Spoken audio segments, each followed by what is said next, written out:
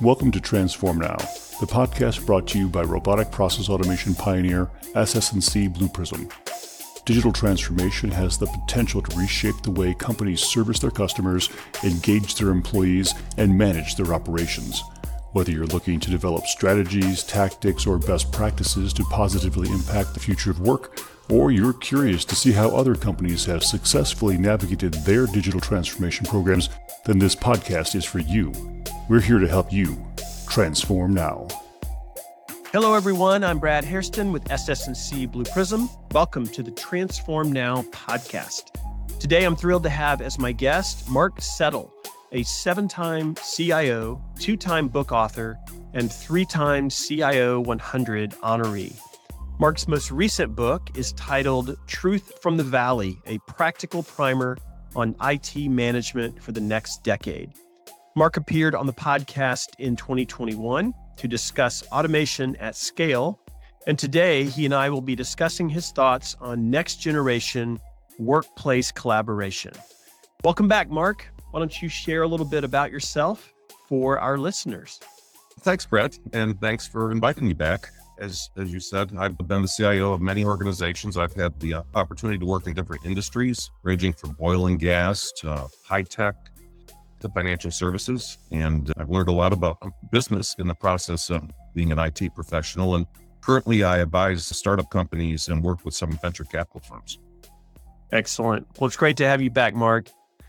You write and you speak on a number of topics that are so relevant to the times we live in. And your background as a 7-time CIO gives you such a unique perspective on these topics. You wrote a piece on workplace collaboration and how technology is evolving in that area.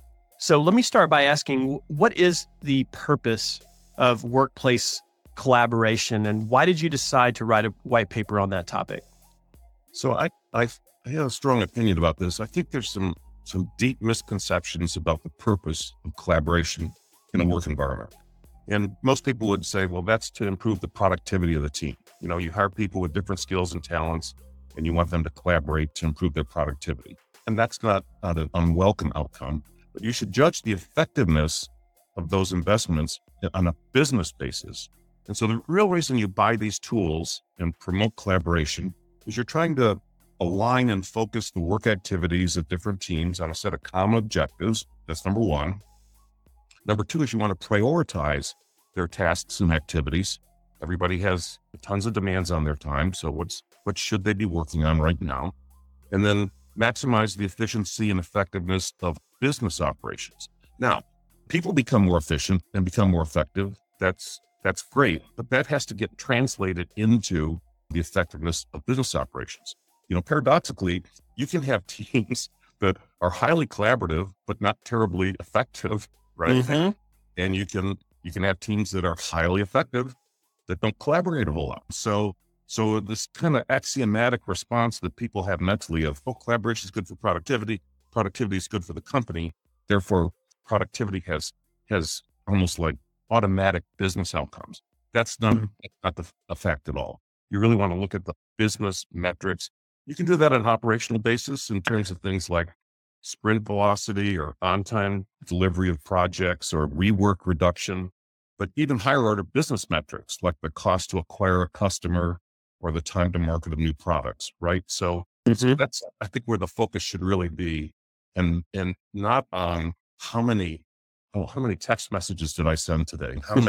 How many lines of code did I upload to GitHub?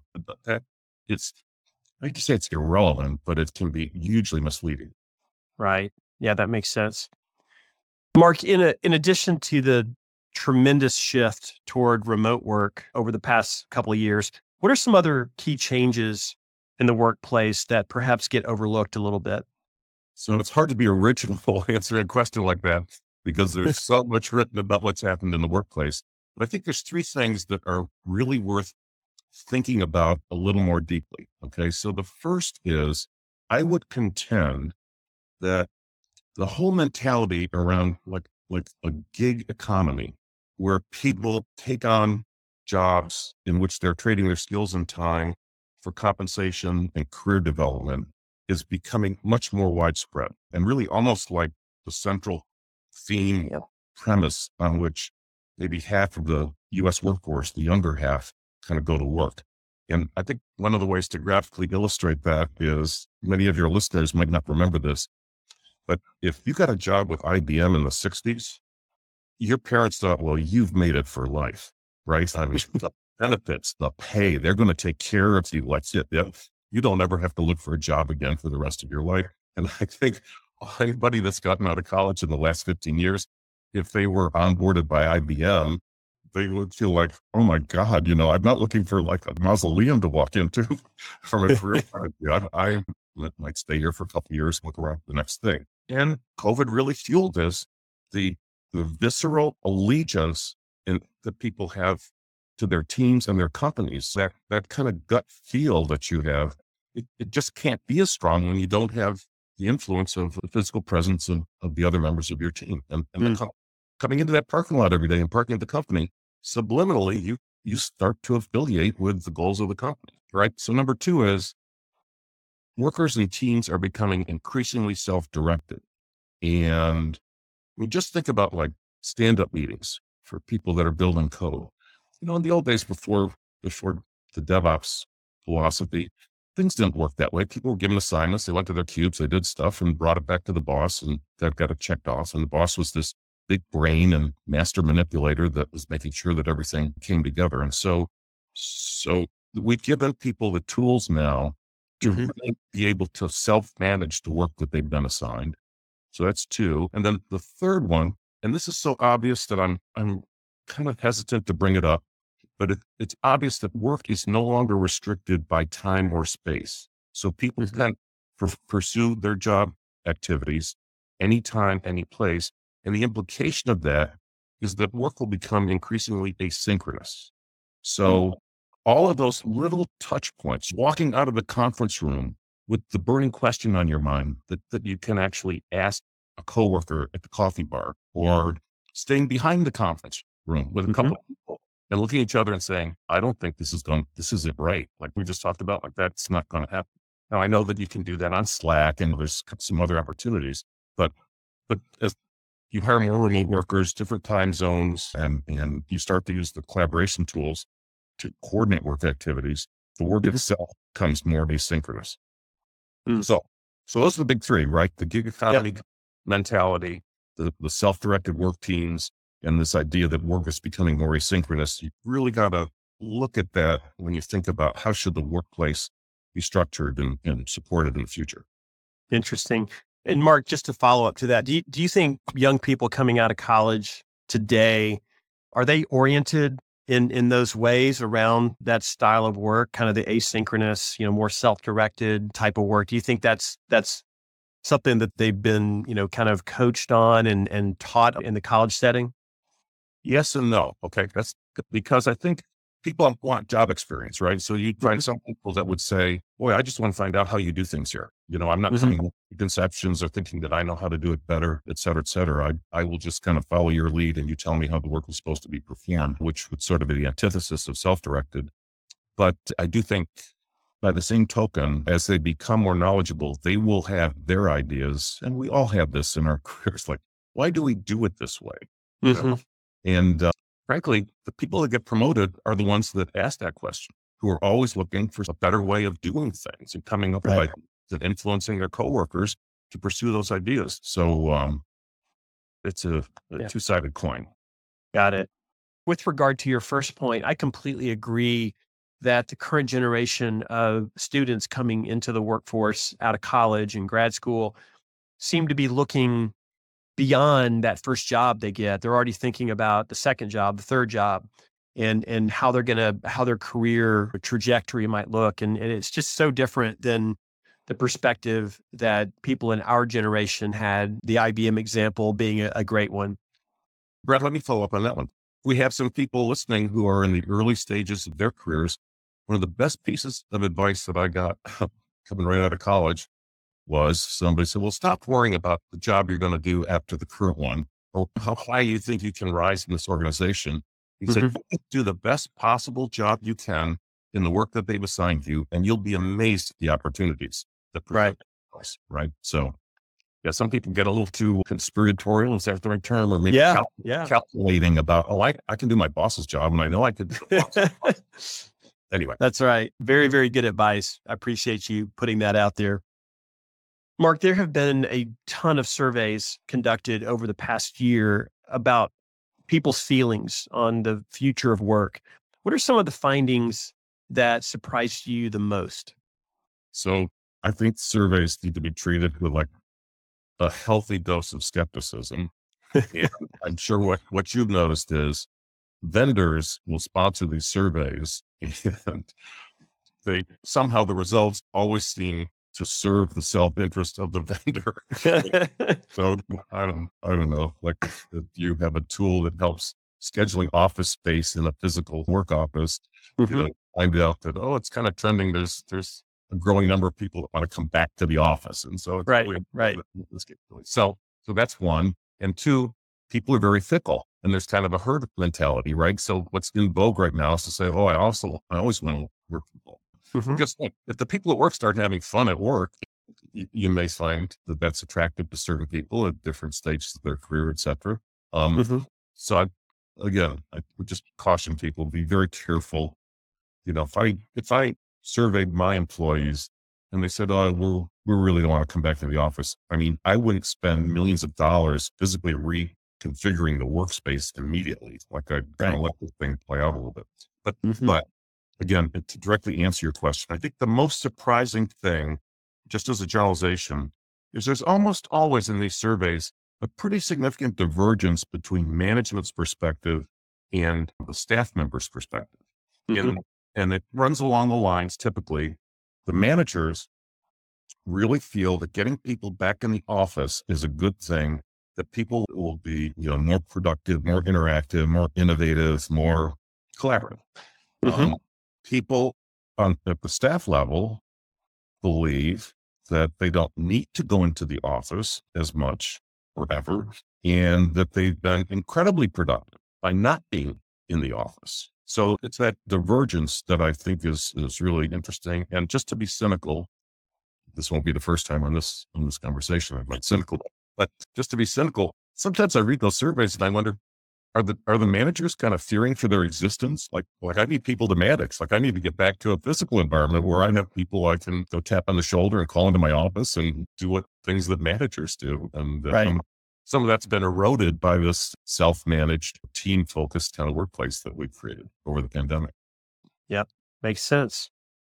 Mark, let's talk about how IT departments have responded to the collaboration needs of the workplace today, the COVID-altered workplace. Perhaps you could describe the different categories of collaboration tools and some examples of each of those. That would be great. I'm so glad you asked this question. So I think it's kind of amusing if you step back and look. So most companies today and IT organizations take great pride in the tools that were deployed during the COVID crisis to promote collaboration when people couldn't come into the office. And they would claim that's enabled like this whole new way of working. And this is all common wisdom today. But when you really think about what happened, and I will talk about specific tools. When you really think about what happened, we had a crisis in March of 2020. And the reaction to that was to take anything that we had available, Teams, Slack, Smartsheet, Asana, whatever, and kind of throw it up on the wall, deploy it enterprise-wide, and hope for the best, right? So what's lacking is, or the other way of looking at the challenge that we have, nobody ever asked the question, well, what if we had this hybrid work environment with a large proportion, 30% or more, of completely remote workers in the company? What kind of collaboration tool environment would we want to create for those people? And in effect, what we've done is we've created work practices around the tools instead of vice versa, right? So in answer to your question directly, there's really I think of three categories of collaboration tools. The first has to do with context sharing and communication. And of course, the poster children for that category are Microsoft Teams and Slack and Zoom, as well as some of the whiteboarding tools like Mural and Miro, all of which became very commonplace during the pandemic. Then you've got the task and the project management tools like Asana and Smartsheet and Monday and many others. And then there's a kind of smaller subset of tools that are used to manage objectives and key results, so-called OKR tools. And these tools are used to set really strategic objectives at a corporate level or enterprise level, and then kind of deconstruct them into projects and activities that can be monitored to make sure that the company is, and the workforce is staying focused on some of the strategic annual objectives that have been established. And so those are the three categories. You have content sharing and communication. We're all familiar with those. Task and project management and the OKR tools. Okay. And how does the current era of collaboration tools address the way the workspace has evolved with remote work, virtual first, always on, those types of things? So again, we've designed workload around the tools. And I don't know if you've read some of the surveys, but every 2 weeks you can pick up a survey where employees of many different companies have been asked questions about SaaS applications, the business tools that they use to get their jobs done. And almost invariably, over half will express concerns, which is a polite way of saying complain. They will complain about, I have too many tools. I spend too much time manipulating the tools. I spend too much time moving data from one tool to another, kind of doing these mundane things. There's just there's way too much busy work involved in using the SaaS tools. I would contend that the same phenomena is starting to emerge in terms of the collaboration tools, because unfortunately, in a lot of cases, there are multiple versions of tools in those categories that I just described. So if you take the task and activity prioritization and scheduling tools, Asana, Smartsheet, et cetera, there are many companies that own all of the above, right? I mean, they may have 4 or 5 different task management tools because the marketing folks got one thing and the warehousing people went out and bought something else, et cetera, et cetera. So you can get involved in projects and activities where your work schedule is kind of being driven or influenced by multiple collaboration tools. The same is true with the Slack messaging and all other kinds of text inputs that can happen. ServiceNow will send out alerts, whatever. So my point being here, I think we could almost make an argument that there are certain environments where the tools have undermined productivity, right? Where the steady barrage of notifications and alerts and updates and look at this now, et cetera, just has to be so distracting at the end of the day. One of my favorite questions is to ask people, how many Slack channels are you on? And it's not for people to have hundreds of channels that can reach out to them during the workday. So I don't want to throw the current generation of tools completely under the bus, but I think they've created a phenomenon that's very similar to that of SaaS proliferation. And again, it's because we haven't really thought of proactively designing the kind of collaboration cocoon that we want to establish for our workforce. Yeah, I think I'm turning off notifications across 50 applications every single day. It feels like those notifications, they wear you down, no doubt about it. Mark, you talk in your white paper about 3 key areas that the next generation of tools will address. Could you walk us through those? Yeah, then I'll pick right up where we ended the last part of this conversation, which is around communication and all the various ways in which information is kind of fed and served up to an employee. So I believe that the next generation of communication management tools will find a way of improving the signal to noise. And it will do that by filtering. So there's probably a lot of information that's irrelevant. We all do this every day, right? It's like Japanese gardening where you prune the little tree all the time. So you kind of prune your email queue or you prune your Slack queue. That's not important to me. That's not important. Then you can contextualize the information that's coming in from different sources and say, well, this set of emails and text messages and updates are all related to project X. So let's kind of put that in a bucket someplace. Then you want to dedupe that information. Like how much of it do I have to read the same information in 4 emails and 2 text messages and a set of meeting notes that automatically showed up in that particular bucket?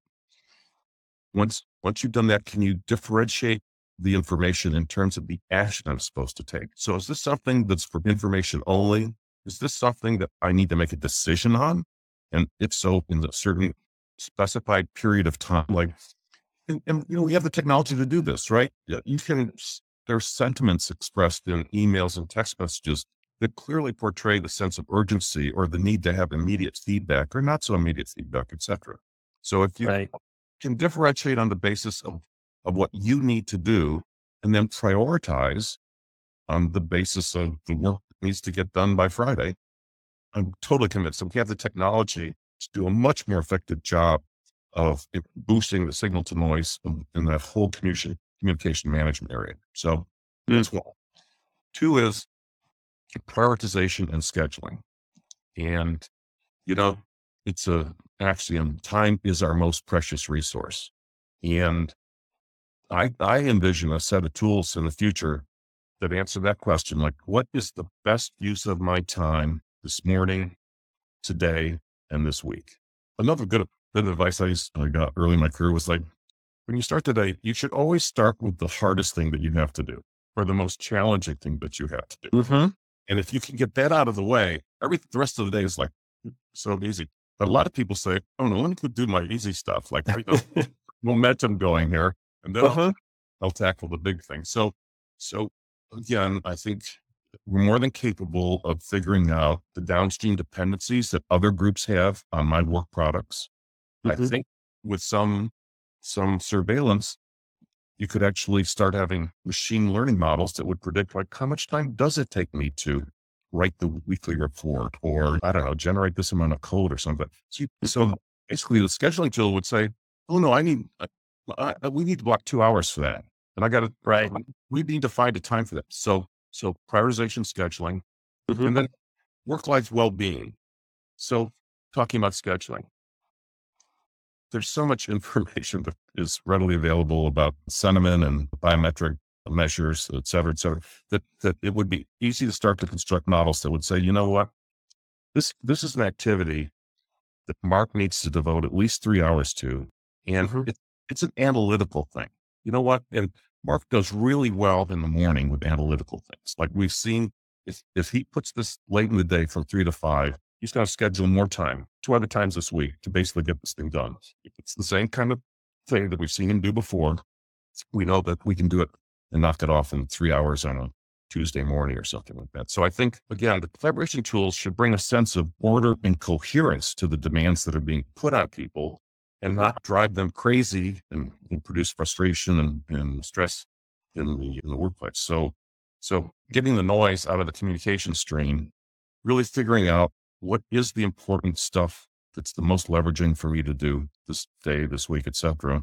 And then putting that all together in a way that turns individual employees into victors of the way that they're managing their time instead of becoming victims of the collaboration demands that are being placed on them. I really think that the next generation of tools will enable that kind of a vision. Wow.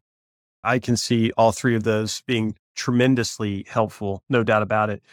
And what technologies do you believe are fundamental to those next gen tools that you described? So the machine learning capabilities, I think, are kind of obvious. In conjunction with that, I believe the conversational user interface will become increasingly ubiquitous. Okay, so here's an example. How many people get up every day and while they're either shaving or brushing their teeth, they look at their work schedule, they may see some messages that they're consulting, et cetera. So if you had a conversational interface with a Siri or Alexa type of a digital assistant, you could start asking questions. Who's coming to the meeting at 10 o'clock?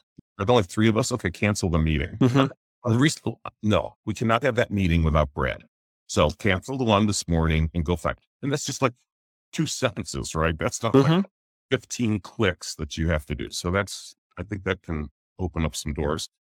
Biometric monitoring, I talked about before. There are some really, really interesting things that can be done. If you leave your camera on, your facial expressions and the way you use your eyes, et cetera, can be used in a way to understand your ability to concentrate and maybe proactively inform you like, hey, you need to take a break.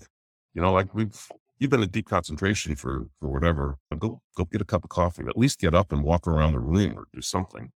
And then sentiment analysis. And so I talked about like screening a lot of that communication. And this is another area where there's a lot of existing sophistication where you can scan the text and you can look at the tonal intonations of conversation and infer a lot about intent and urgency and the other person's emotions at the time. And so the technology is there. The technology is there.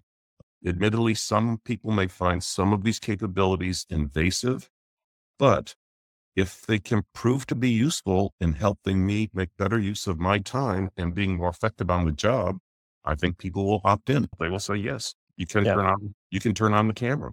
I do want to be interrupted. I don't want to go zombie for 5 hours sticking email responses in between Zoom calls. I can't do that anymore. It's getting out of hand. Agreed. Mark, I know that automation technology was not within the scope of the white paper, but I do want to ask you one question on that front. Do you see companies looking to give their employees their own desktop automation capability or digital worker, if you want to put it that way, in order to free up more time for collaboration? Absolutely. So I'm real glad you brought this up. So a lot of companies by now have centers of excellence around automation. And those centers of excellence have a variety of tools, maybe some kind of a no-code workflow orchestration tool or an RPA kind of a tool, et cetera.